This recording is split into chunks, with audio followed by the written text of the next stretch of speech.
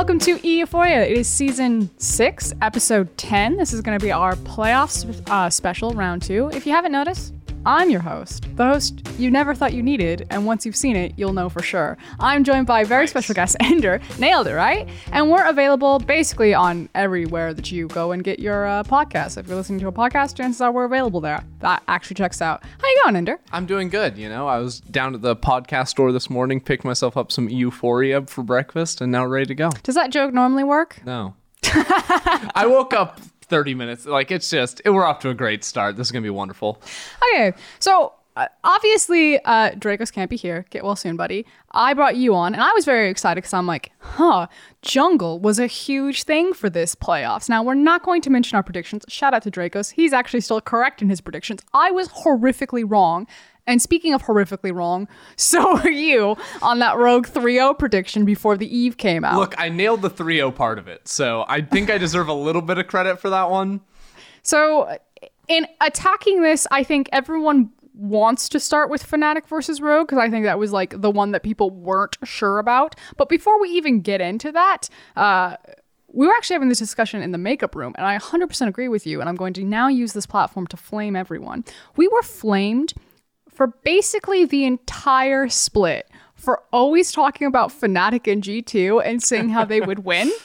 And then when we finally decided, we're like, we got to go the other way. We got to start building up Rogue, building up Mad Lions. And then they lose. And now people are flaming us forever doubting Fnatic and G2. Now, obviously, I know the same people aren't flaming us. It's, the audience is so large that you have two people on either side. But it sucks to suck. Yeah, honestly, the funniest thing, I was having a conversation with someone on Twitter the other day, and they basically were like... where all good conversations start. They're like, how could you predict Rogue 3 over Fnatic? Like, Fnatic's history, obviously they're going to show up in the playoffs. I'm like, well, I decided to judge them based off of their regular split performance, where Fnatic were largely abysmal, and Rogue were actually playing super well, together League of Legends. And it ended up being very different on the day, but I just thought it was funny that we were supposed to use the history angle once Fnatic got into playoffs, and I just wasn't aware of that. Yeah, Ender, don't you know the history of Whippo, Selfmade, Nemesis, Reckless, and Hilly, and how many world finals they've gone to? Yeah, and how great they've done in EU finals. Oh. Speaking of this week. Oh, yikes. Okay, let's start with Schalke versus SK. If you guys don't know, spoiler alert, and if you haven't watched the playoffs or, I don't know, gone outside, mute Don't now. go outside, it's dangerous. Schalke won, G2 won, Fnatic won. And even though we haven't seen like Mad Lions versus Rogue or Rogue versus Schalke or any of these different iterations, it feels like at the back end of this, we have our top 3 teams. Like pretty clearly, at least I think that Schalke is better than Mad and Rogue.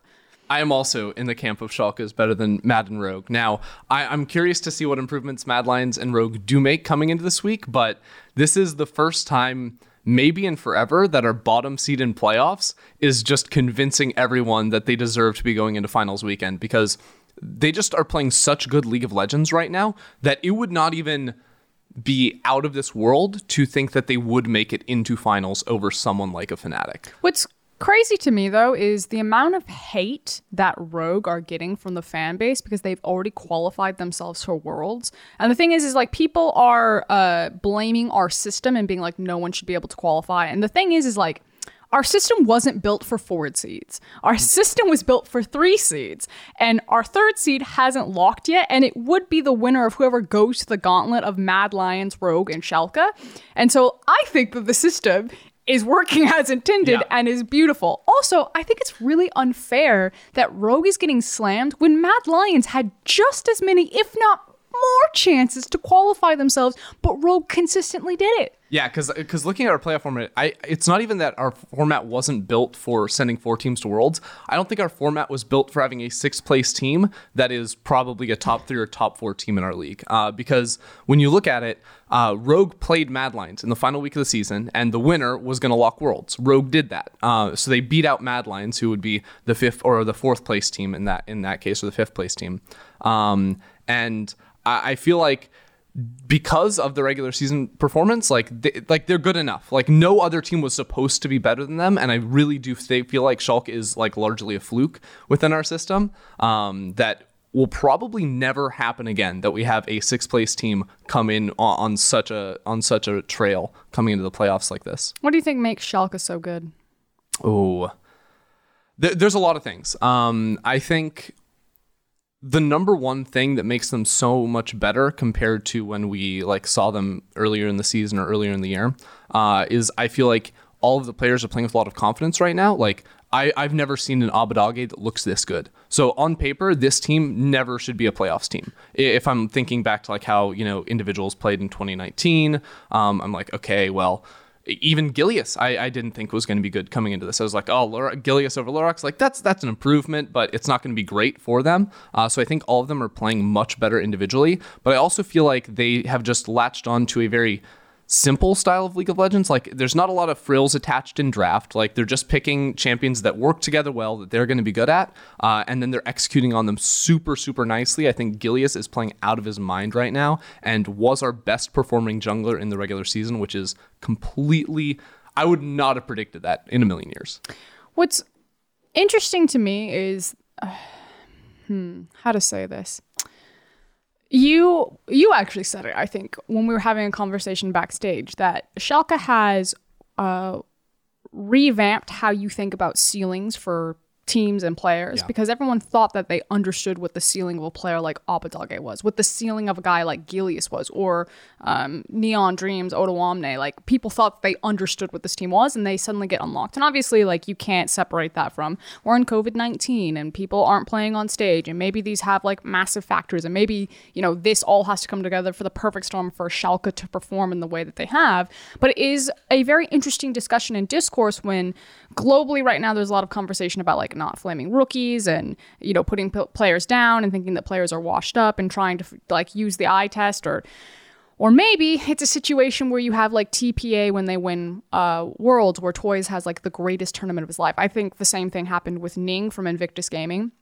People thinking that Ning is like a very strong jungler after that is like crazy to me. I'm like, he's good, but he was not Worlds Finals good. You know what I mean? Like he had the greatest best of 5 of his absolute career, and credit to him, he did it when he needed to do. But it's like, so the idea of a player is capable of like 70 out of 100, and if they're throwing 70 every single time, the dude who should be better that can throw 100 decided to throw 50 on the day, and that's how you end up in a situation. And I'm unsure if that's what's happening with Schalke, where they're just throwing like 80 every single time, and like a Mad Lions can throw a 100 or a Rogue can throw a 90, but now they're just like shooting 30s. Yeah, because it's actually really hard to know, because our experience of Schalke, we just don't have a lot of it. It's literally just been since, I think, week 5 and until now that they have been performing at this level.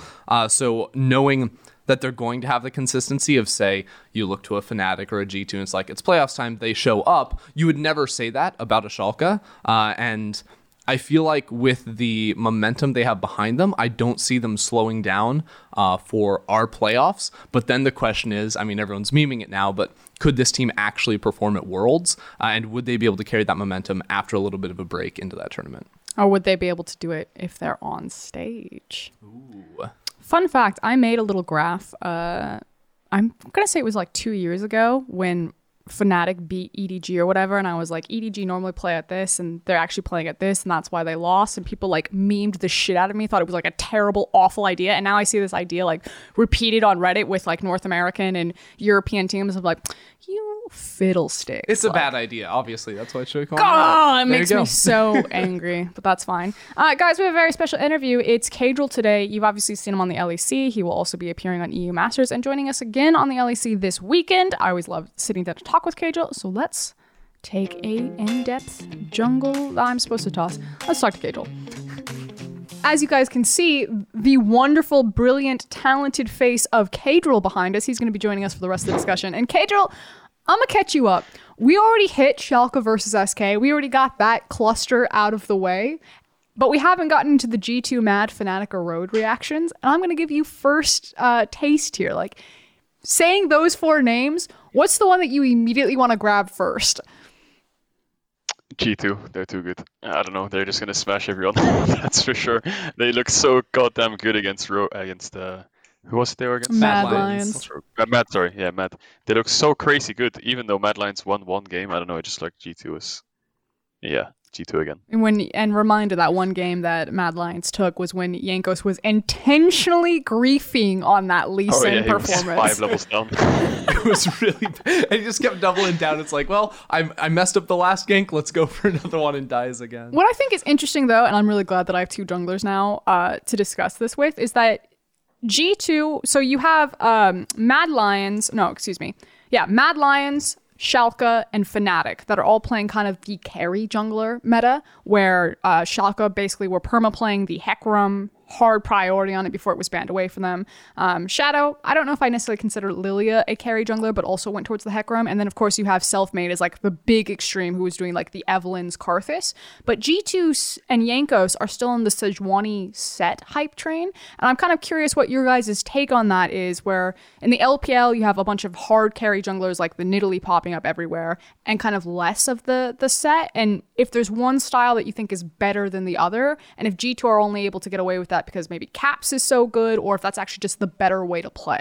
Yeah, so I'll take this first because I feel like it comes down to a lot of team skill and like where the skill falls in your lanes. Because I do think G2's style is very much an idea of we're better than you, we can beat you before you come online. And a lot of that is driven through Caps and how Jankos and Mickey play around his lane. So if you get a champion like Set and you get like a hard pop-off champion in the mid lane, Syndra, LeBlanc, we even saw the Aurelia from Caps, like you can use that pressure to shut down the enemy mid laner and then use that pressure to then walk into the enemy jungle and deny a Lilia or a Hecarim from actually farming up and reaching those strong breakpoints. So it comes down to whether or not you have the skill to do it, and then trust your players to also capitalize in the early game to be able to shut it down. Because I feel like if you have these champions that can come online faster and make an impact level 3 through 5 and 6, then you do have the ability to shut down these farming junglers.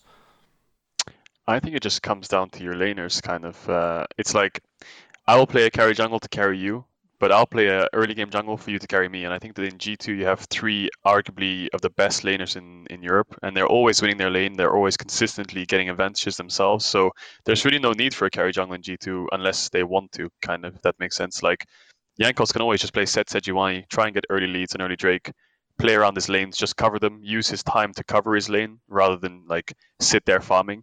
And as he covers his lanes or looks for these dives, if they get good trades, then their lanes will be naturally ahead going into mid game. So you could put a farming jungler on G2, but I just don't think it would work as well as if you just covered the lanes, made them win, get early Drakes and Heralds, and then snowball the game. So I see a world where you could put like Wunder on Cho'Gath or Ornn and then have Jankos on Kha'Zix, which I think they played once throughout the split. I think I remember Jankos playing Kha'Zix, but I mean, it looks fine. Like the game overall was fine, but why kind of shy away from the set if it's working? This is a bit of an abstract question and a bit of like projection in the future.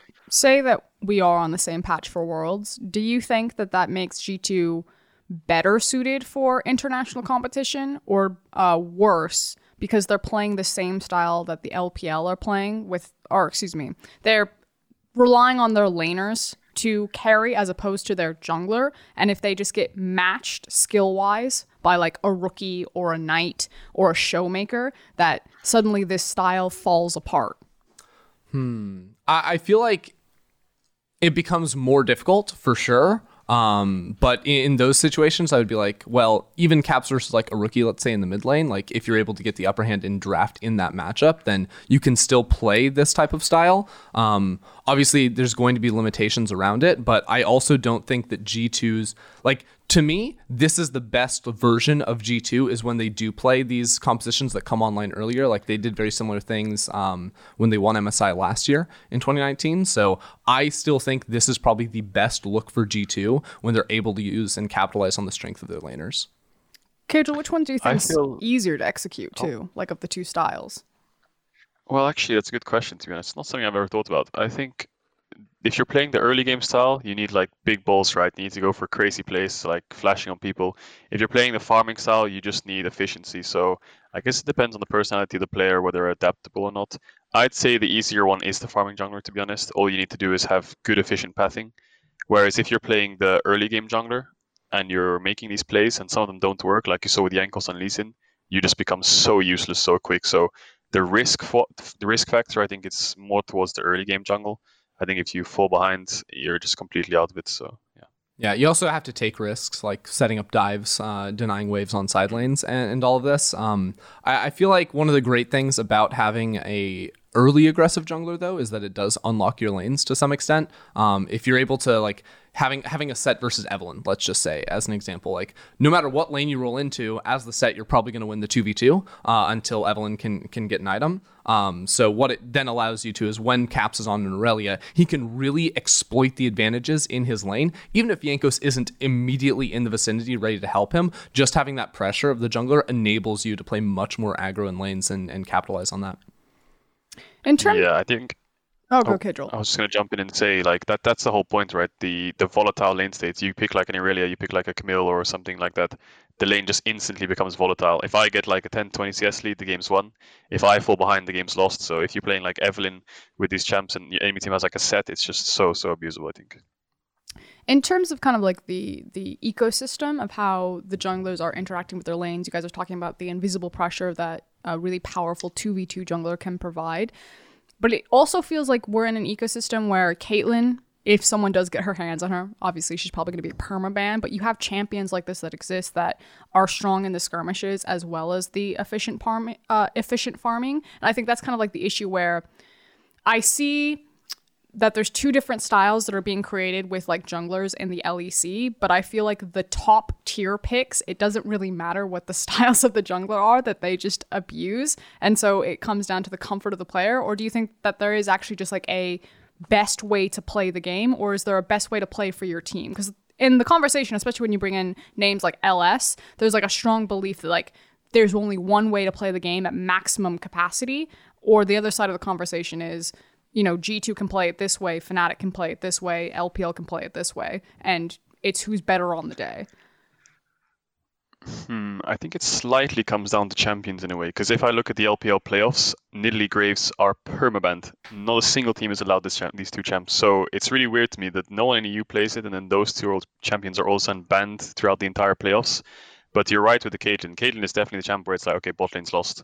Because if they get like Caitlyn and counter pick support, it's unlaneable almost. So I feel like there are jungle picks where it makes it so it's really hard to play, and they are really, really strong. So I think Lilia Hecarim in Europe seems super strong, but it's not really unplayable. But when I look at LPL, for example, and Nidalee's on the enemy team, every single time I see this Nidalee, the enemy jungle is like 3 levels down, getting absolutely stomped. So this seems like a locked-in pick where you have a winning jungle matchup. I don't know, the metas are just so different right now. It's crazy to me, I think. Yeah, to me, it does come down to a little bit of like team skill levels as well. It was sort of a conversation that we have a lot where it'd be like, take like an Origin of the past, right? Or it'd be like, oh, like the slower style, the scaling type style will beat a lot of teams. But when it comes to like the highest level of play, the teams that can exploit your mistakes and capitalize on you early are going to win out. And I have a similar view on the game, I feel like, where my personal favorite way to draft is in the way that you give yourself advantages for the most amount of game time as possible, pretty much. So having an early game jungler that can take an advantage and like play through aggressive mid, like I really appreciate that, because then you're in control of the game from level 1, it feels like. So having bridging champions, exactly, what we used to call them. Exactly. So I think that the way that G2 drafted in the last series, I really, really liked, because it did give them these options. And if you are good enough to capitalize on that, then I feel like that's almost always going to be the best way to play until you reach an opponent that can match you in those areas of the game. Whereas the falling back to like scaling farming picks are going to net you a lot of wins, and it's not like a bad way to draft by any means. But it does come with the risk of a team that can capitalize on lane state very well, set up dives, deny you early on, and then you're playing from behind and hoping that you can defend against their attacks well enough to get to the breakpoints where you turn around the scaling. Yeah, I kind of agree with Ender.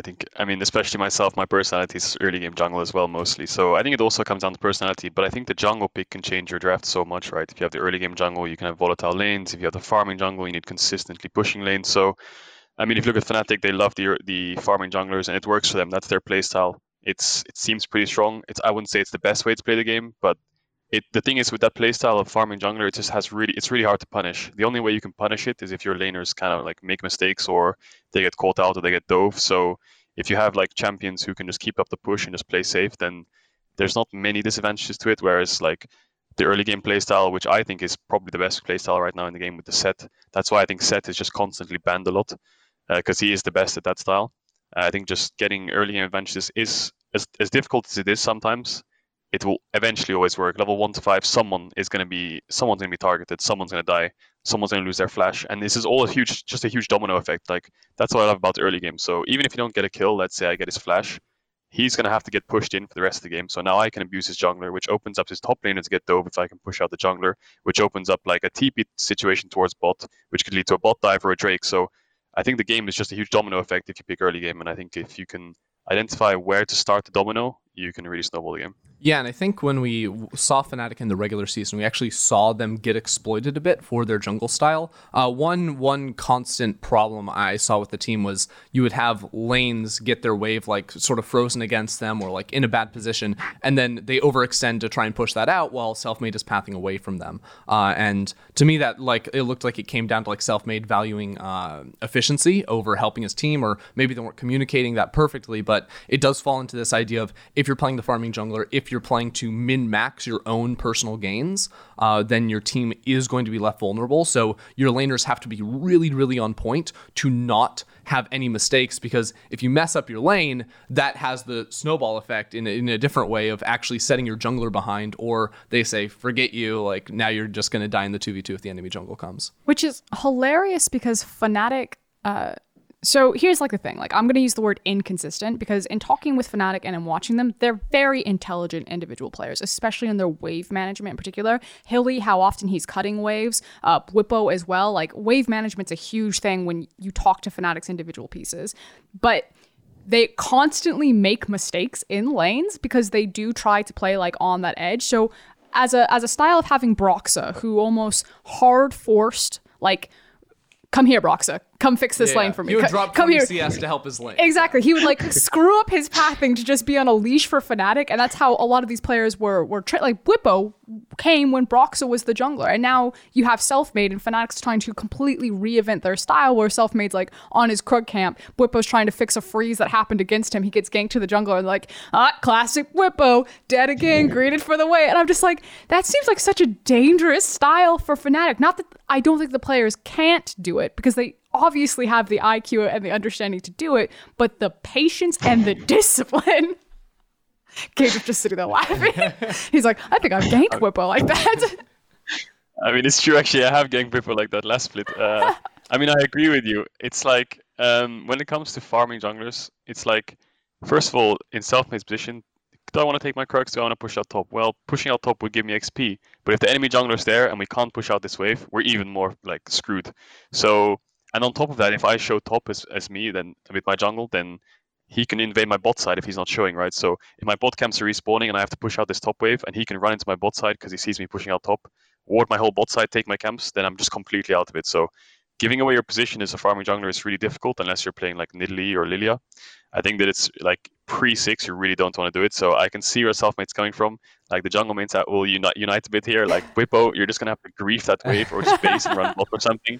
I'm not coming top to help you with that wave. It's so bad for jungle sometimes, unless you full cleared your jungle and then you can help them. But in most cases, it's kind of difficult to just spontaneously help out a lane that's had a bad wave management or has taken a bad trade.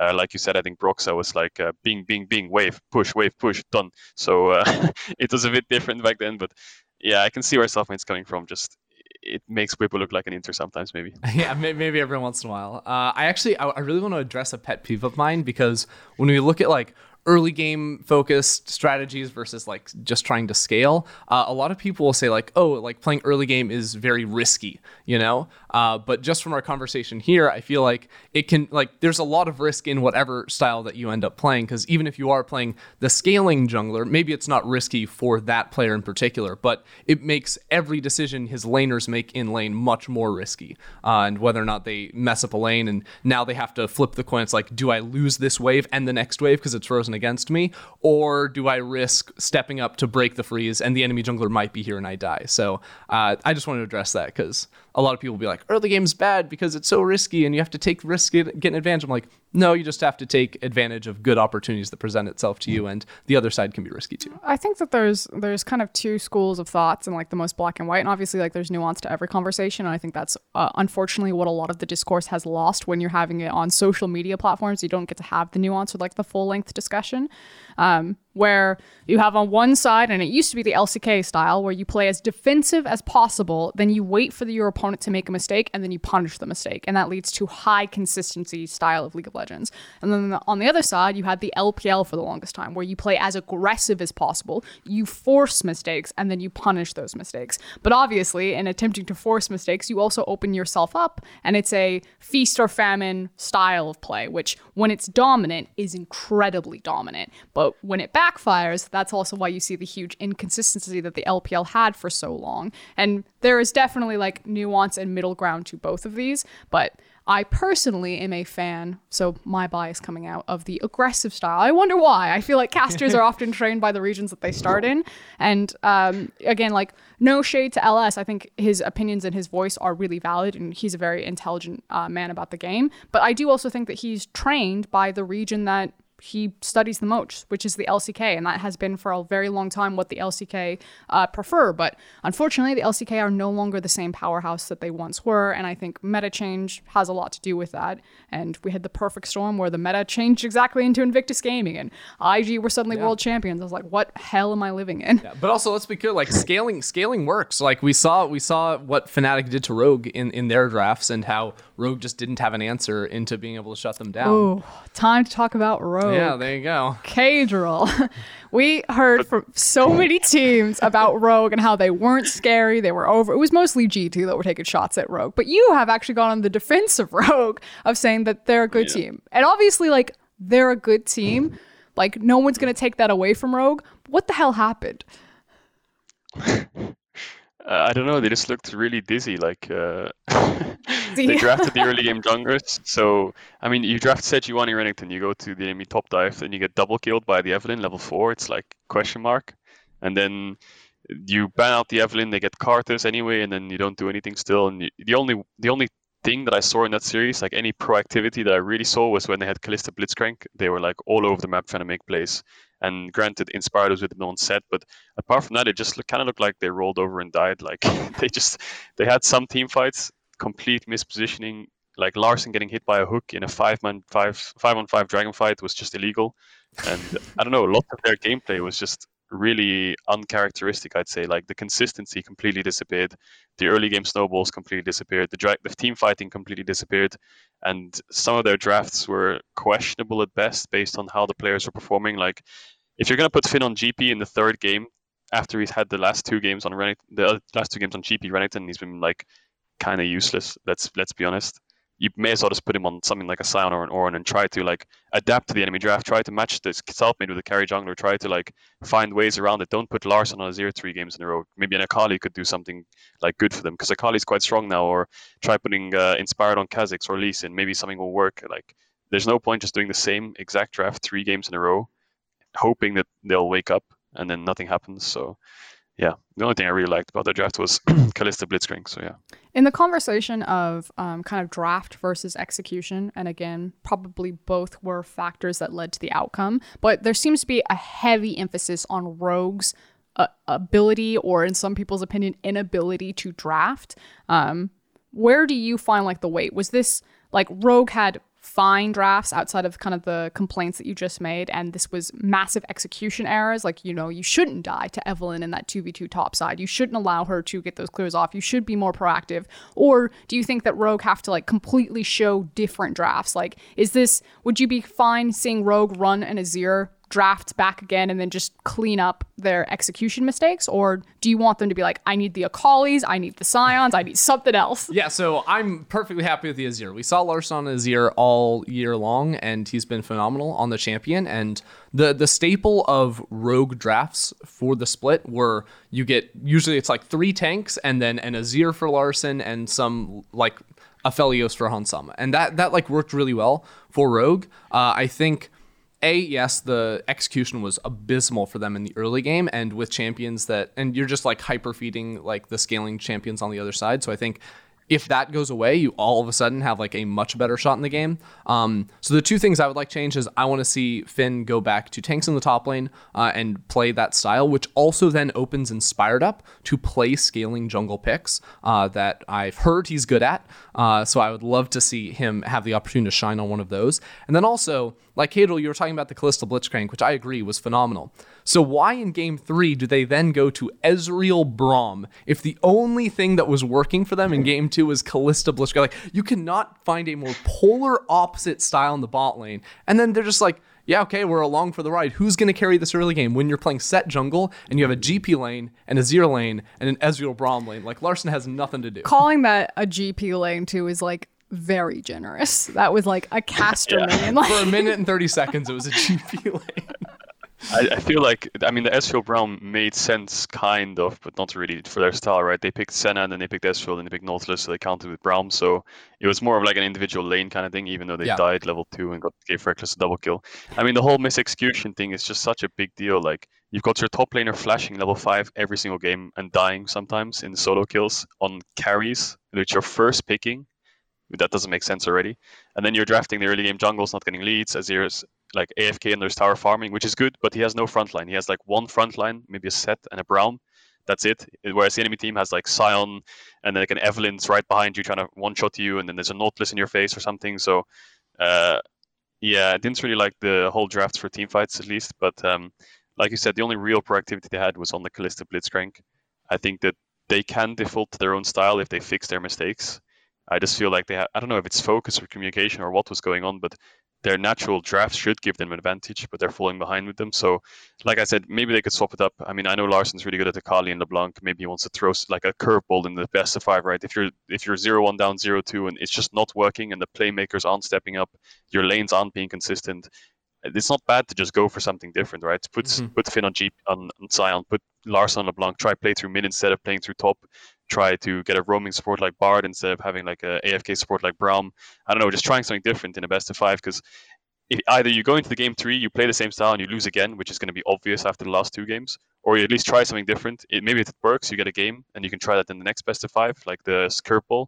And if it doesn't work, then just go back to the drawing board for what you want to do for the next best of 5. Yeah, I also think, you said roaming support for Vander. I think that's actually really huge for Rogue. Their proactivity, I feel like, drops a lot in the mid game. And if Vander is now on a champion that can team up with Inspired and get stuff done, they're going to have a much better shot against, teams that are beating them in the early game. Because Rogue weren't really challenged in the early game during the regular season. Like, they were able to come out with advantages in almost every game. And I feel like that allowed them to coast into, we can chill through mid game, wait for the team fights on 3 items. But if in playoffs, the other teams around them are stepping up, they're going to need to be able to play that period of time much better. What tilts me is the conversation where people are like, a team that never changed their play style goes into best of 5 and suddenly gets smashed when teams have time to prepare for them. Who could have seen this coming?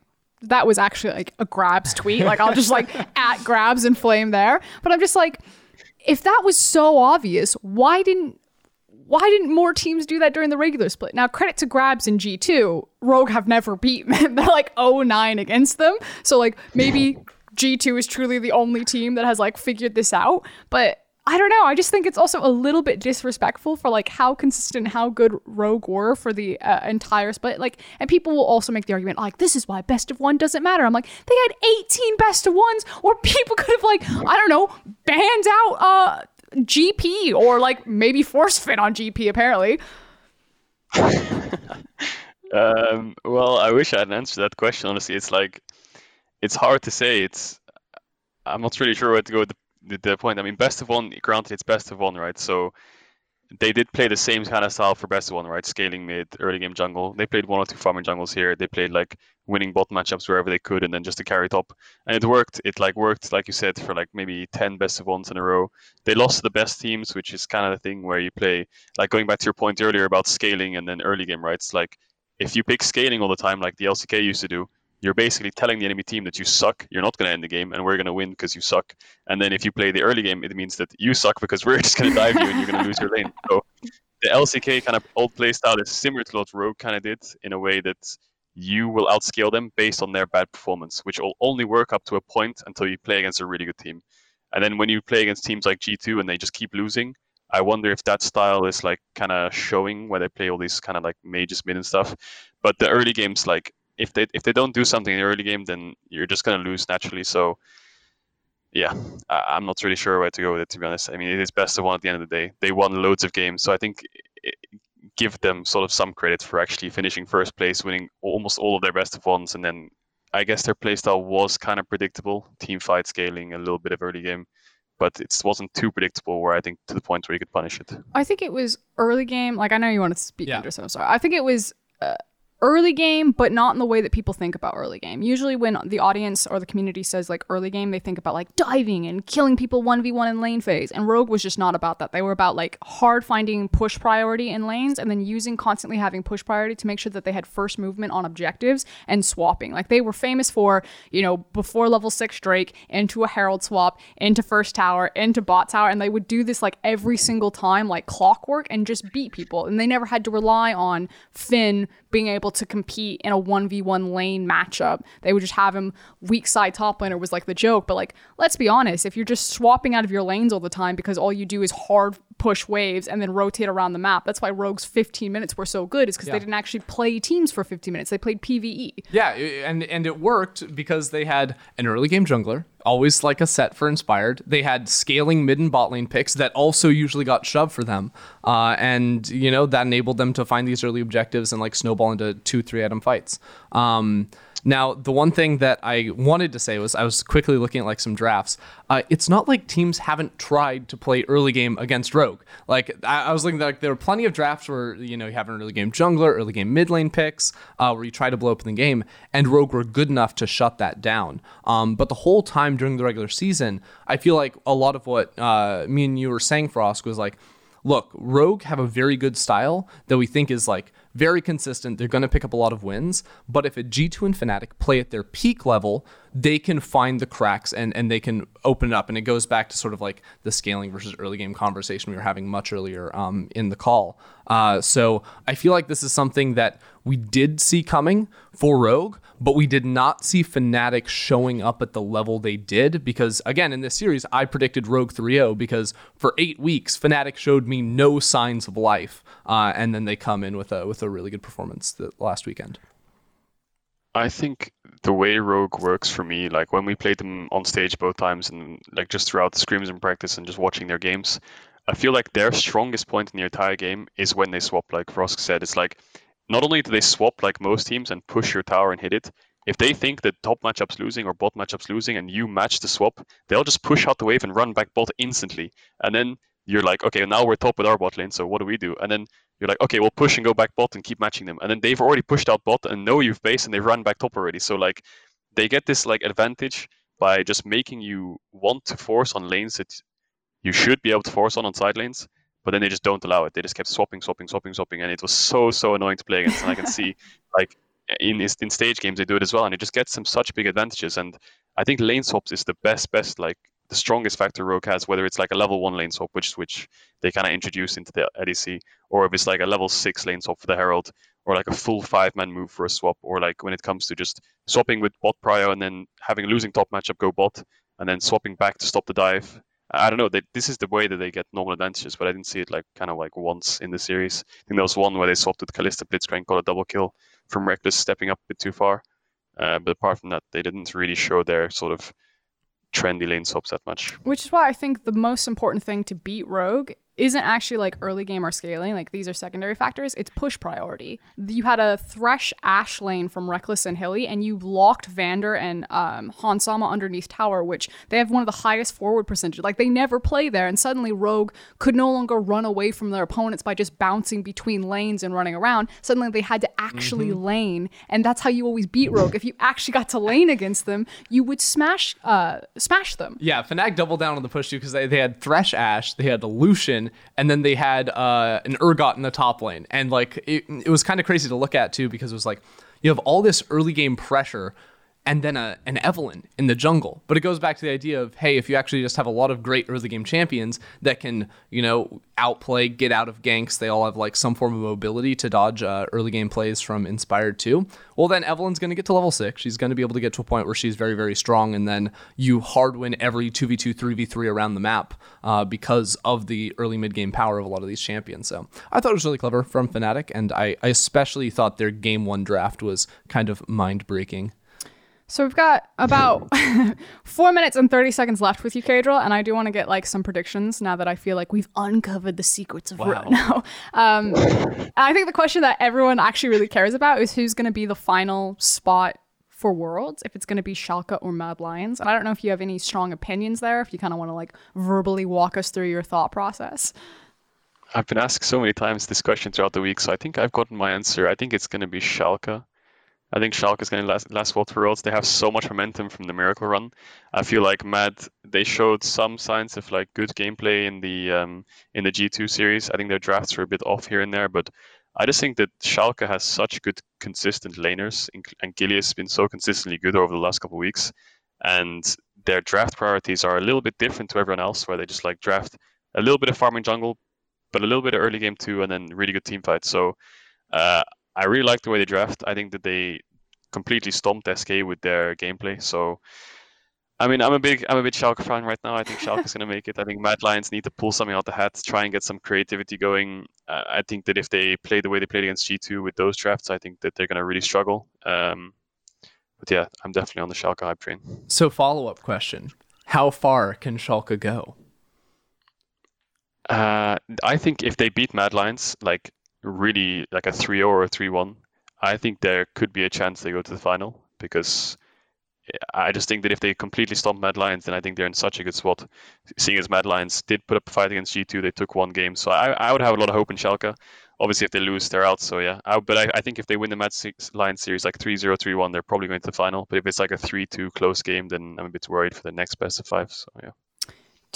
How much credit do you put into this idea of like Schalke being unlocked by not being on stage? Because I know that there's like a conversation that's happening where if you send Schalke to Worlds and suddenly, you're performing more closer to an on-stage environment, that you suddenly don't get the same performance. Like, do you think there's a big difference between what happens in scrims and playing from home versus what happens on stage?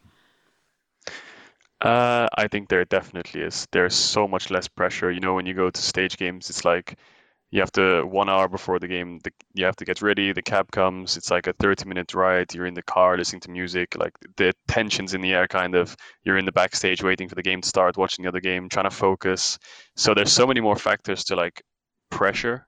Whereas if you're kind of here, you're just sitting around waiting for your game, joining the lobby in your slippers, and then getting ready to play. So it's like there's obviously a huge pressure difference. I think that if you look at Schalke, I think Odoamne is definitely not affected by the difference. I think he's the one player I can confidently say that, he's played at the semifinals of Worlds, right? So I don't think whether stage or scrims, I think he plays the same. But there is an argument for all the other players, right? There could be the factor of the online play. I think ever since the online play got introduced, it's been the craziest split of ever in LEC almost. Like the teams have been so clumped up and close together. All 10 teams at the end of the split were practically almost the same in wins, so that could have a factor to do with online. And I think Schalke did struggle a little bit in spring when it was on stage, so there could be an argument made there. Yeah. Oh, thank you so much, Kadril. Do you have any last plugs that you want to shout out? Shout out to the LEC broadcast team for having me on the weekend again. You guys are so awesome. That is such a sellout answer. You're supposed to be like, you can follow this guy over on his Twitch channel at twitch.tv/Kadril. I think that's a man that wants to come back, is what that sounds like. I'm at Kadril and everything, so yeah. Perfect. If you guys want to have some high level League of Legends from a very eloquent and intelligent jungler, be sure to check out Kadril. I know that we'll for sure have him back on the LEC. Thank you so much, Kadril. Wave and smile. Thank you so much, guys. Always such a great time to talk to Kadril. Yeah, that's my generic. Yeah, I'm also intelligent, talented, and a jungler. So I don't know if that got cut out the first time I said it. I'm going to say it again. Also Ender. And hilariously, we're like, now we've got 15 minutes left to make predictions or wrap the episode. And Ender's response was, what else is there to talk about? So let's take a look at what we have. So we've talked at length what happened before. Now we get to talk about what's about to happen, which is Mad Lions versus Schalke. You already heard from Cadril that he thinks that Schalke is going to go the distance. I believe you also think that Schalke is going the distance. I'm a believer. I'm like the number one fan, holding up the little finger thing in the air. I don't know. They're Twitter icon. Gilius, King of Gleason. Actually, you're the number one fan. I coined that. I forgot about that. The thing is that I didn't even make the enchantment. I believe it was either you or Dracos. It was Dracos that wrote it. Yeah. And then I just stole it again for another segment because it was so good. And I just performed it, but apparently now I'm the Schalke fangirl. It was top tier. I mean... We call it method acting. Yeah, there you go. But, I'm a Schalke 3-0 believer. I'm doubling down. The 3-0 predictions went well for me last week, except one of them. So I do feel like Schalke have so much momentum behind them. I just feel like they're a very cohesive team. Whereas if you look at Mad Lions, they have fallen off so hard since like almost the same time that Schalke started rising to power. Like I think they've lost 8 of their last 10 games or something insane like that. And I feel like the spark that was once there for this team just isn't really there anymore, where they were able to find like so much innovation early on into the split. And I think that definitely like helped them out a lot. But now I don't see it to that same level, and I feel like they're kind of all over the place when they play the game. The cohesion is just not there for me.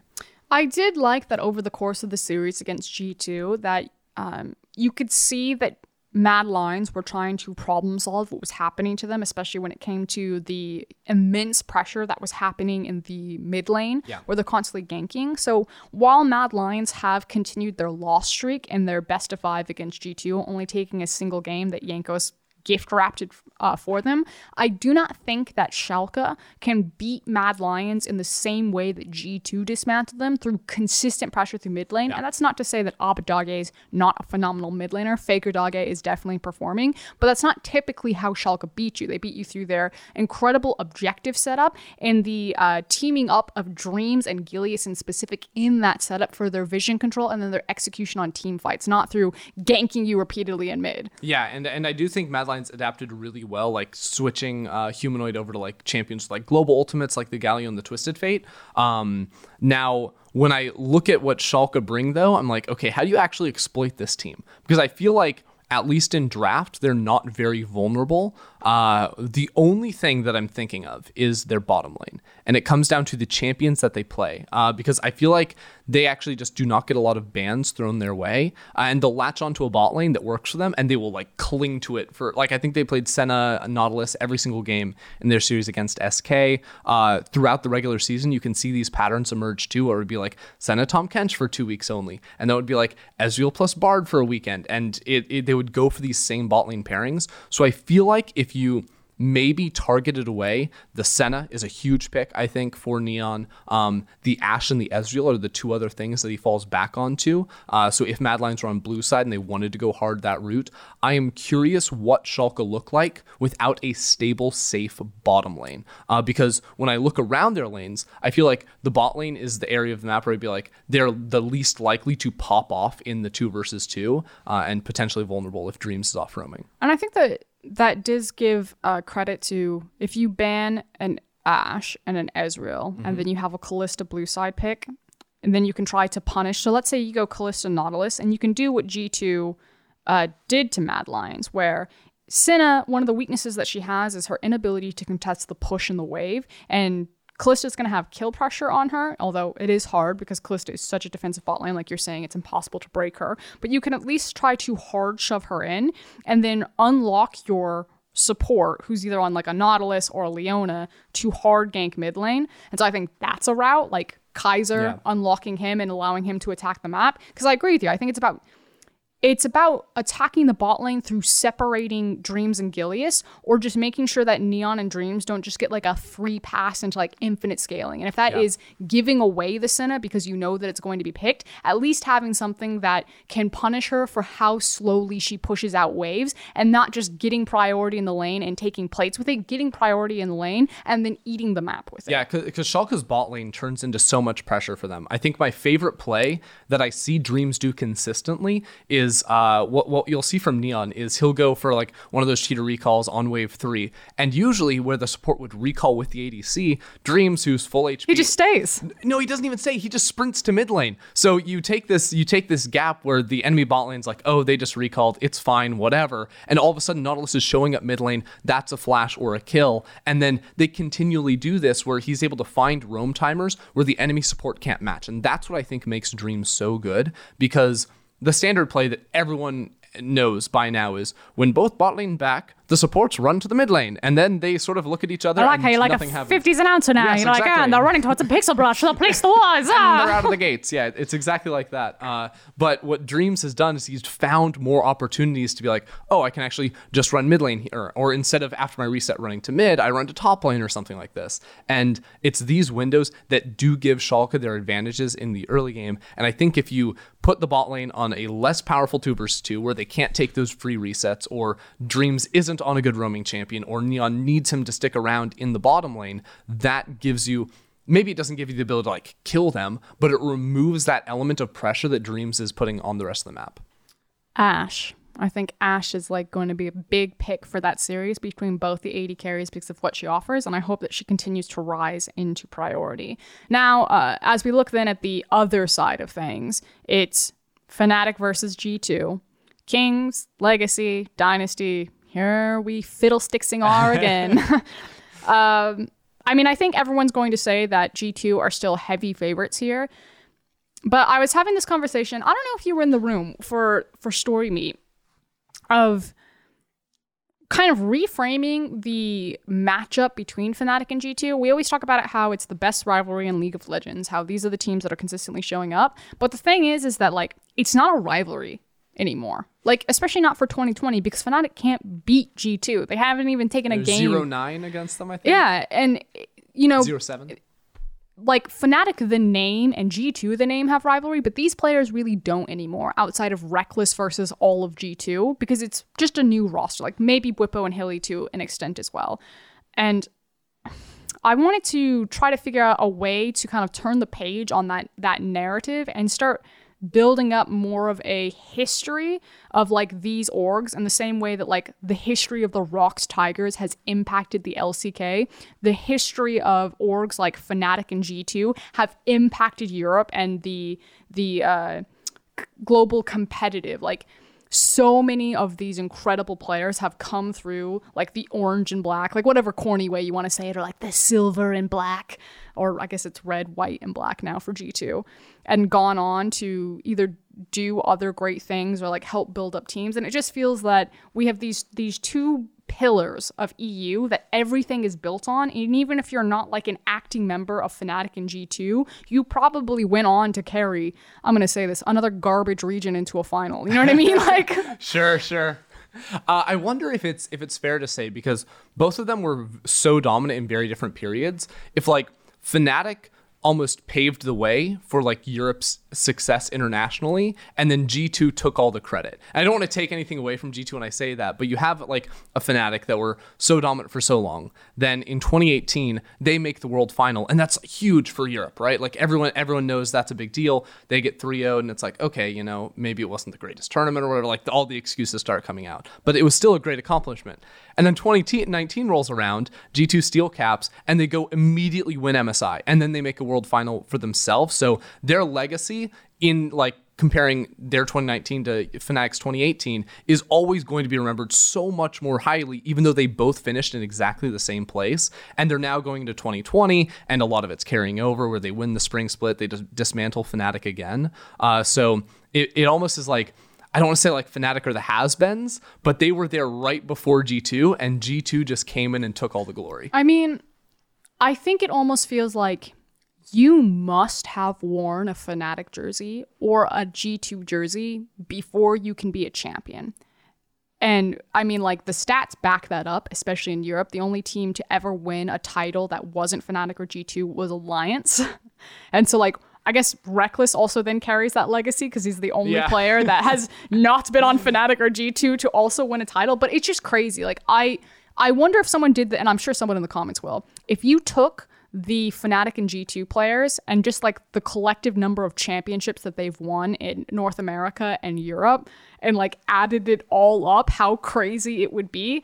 And we keep, again, it's changing the narrative from being like this team versus this team into if you are going to be someone in Europe, at some point you have to wear this jersey. And like, it doesn't mean that you can't be a great player before Fnatic, but it's always been like, oh, Fnatic, their ability to scout talent and to like mold it. And like, that's part of it. But also, if you're a good player that's up and coming, you want to be on Fnatic or G2 because otherwise you're not going to win. So is it Fnatic so much as scouting talent as the greatest players in the world get the opportunity to play for Fnatic and G2? Yeah, I mean, we literally saw it with Selfmade, right? He came in on SK and he was rookie the split jungler, you know, phenomenal player, and Fnatic trying to make upgrades to compete with G2. Well, Selfmade's going to go to that team. So I do feel like there is, especially for young players that are shooting for the stars, there's such an allure just to wear the jersey. Like in the same way that I feel like a lot of people would like covet, like in North America, like a TSM jersey or C9 jersey. Now it would be like a TL jersey. It's you're seeking those teams. All you ever want to do is play for those teams because you know if you play for them,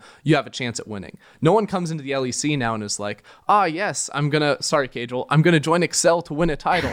Like that's just not happening right now. Like you're going to join one of the two powerhouses to do that. Which is why then the transition to TL, like we said it back then, but just to reiterate it, you know, like what were Brox's options? He was already on Fnatic. He was not going to place Jankos on G2. If you want to win and you want to be a competitor, you have to go to TL. Otherwise, there's not a chance in hell that you ever like, that was his only other option. I mean, I think that's also then very interesting, like the dynamic that creates of like the greatest European players. Like, let's take Crownshot, for example, and SK. Crownshot was ready for Worlds. SK were not ready for Worlds. That makes sense. This isn't like a flame at SK, like very young, inexperienced mid laner, role swap top laner. We've said it time and time again. It makes sense that SK were going to falter. Congratulations for how far they got. But like, Crownshot's screwed. Unless Perkz decides to take a year off and suddenly G2 open up a position in their ADC, like Rekkles is on Fnatic, Perkz is on G2. Imagine being an AD carry player in Europe. Oh my god, you're so like upset. It's just time to swap roles. you look over at TL and you're like, please, like just take me, and you just hope that you can go to Worlds, you can prove yourself over there, and then you get your opportunity. It's so devastating. Yikes. Yeah, it's kind of crazy to think about just how, like, even like looking back on like the cap swap, like leaving Fnatic is a crazy thing because, like, as you're saying, like usually the only place to look is like a really strong North American team if you're trying to, you know, make a lasting impact. So yeah, like even that, him moving to G2 was such a big deal back then because like to give up the Fnatic jersey to go play for another European team, like that's almost unheard of. Just think about it this way. You literally went to World Finals and you won your title and you're like, you know what? I think I'm going to swap teams. Like, what championship players? And this is what I'm saying. G2 stole all Fnatic's glory. Like, they literally just, first they stole caps and then they went on to take everything else. Okay. Seriously, who's going to win? G2. I mean, Caden was very confident it was going to be G2. Does that say weird champ? Okay, never mind. Moving on. I feel like, so first of all, I don't think Fnatic can just run back what they played against Rogue, against G2. I don't think that's going to work. G2 are a much more proactive team in playing through and around mid lane. So I feel like Nemesis, even if he's on the Lucian, that's probably not the best look for him because they're also not against caps. Yeah, it's like if you're playing Lucian, you need Selfmade to be on something that is going to be playing through mid lane. Otherwise, you're going to be pushing up, you're going to be taking a trade, and then Jankos and Mickey show up and you're done. So I think the draft is going to need to change for Fnatic, and that's something that hasn't been super successful for them this year. Like usually, again, they're finding strategies and they're sticking to them even when they're not the most cohesive. So I'm curious if with a week Fnatic are able to come up with something different because I look at like how do you actually beat G2, and I don't think you can beat it by contesting through mid. Like you obviously have to be able to like shut down caps and hold him off, but I actually want to see Nemesis back on, I'm gonna say it, a Twisted Fate, like actually sort of how Mad Lions tried to adapt over the course of the series. Global mid laner is going to give you a big impact there, at least run a teleport, something like that. I think Galio might be a good shout. I think Galio would be really good. Yeah, okay. We'll see if we see Galio. That said, we're now coming to our conclusions. Reminder, guys, that playoffs continue this weekend, where you can see if Schalke are seriously going to make the miracle run versus Mad Lions. Mad Lions, one more shot to get to Worlds before Rogue will be the final boss that faces. And then, of course, whoever loses between G2 and Fnatic has a chance to fight. It's going to be Fnatic. Has a chance to fight their way back into the finals. Will it be Fnatic, Schalke, Rogue, or Mad that make it to the finals versus G2? Oh, are you asking me that, or is that like a... No, now I'm going to ask if you have anything else that you'd like to add. You got a minute 30. Get your plugs in. 30. Get my plugs in. I don't know. I'm just sort of chilling right now, playing some basketball, you know. Yeah, I've seen your basketball. You see, it was really good. I can dunk. That's cool. I checked them on the TikToks, if you will. You checked them on the I didn't upload any there, so. No, that's fine, because I don't actually know how to use TikTok. I don't really understand it. That's okay. Yeah. It's not the right age group. You still got a minute 20. I've still got a minute 20. What am I supposed to do with a minute and 20 seconds? I feel like we're just sort of running down the clock here. Explain Skyrim to me. No. Okay. I've playing Valorant to you. I've been playing Ghost of Tsushima right now. I think that is like one of the greatest single player games that I've ever had the experience. Oh, okay, now so, you want to talk. As soon as I'm excited about something. Ghost of Tsushima. Okay, so my dad's voice actor. Yeah? He's not in Ghost of Tsushima, but he posts a lot of my stuff on Facebook. Okay. So he linked the LEC update I did from Sunday, and someone replied to it, and she said she was up in the principal cast in Ghost of Tsushima, which I thought was crazy. Who? I don't remember what her name was. Damn it! I'm sorry. See, you just brought it up though, and now I'm thinking about it, and she said I was good. So you know, that's cool. Okay, well, Feels good, man. You heard it here. The cast has complimented Ender. He did a great job on that news break thing that he wrote. Anyway, we'll see you guys next week. This has been episode 10 of season 6. I'm your host. Dracos was not here. Ender is still here, and Cadril visited us. Have a good one, guys. I'm gone. Bye. Never coming back.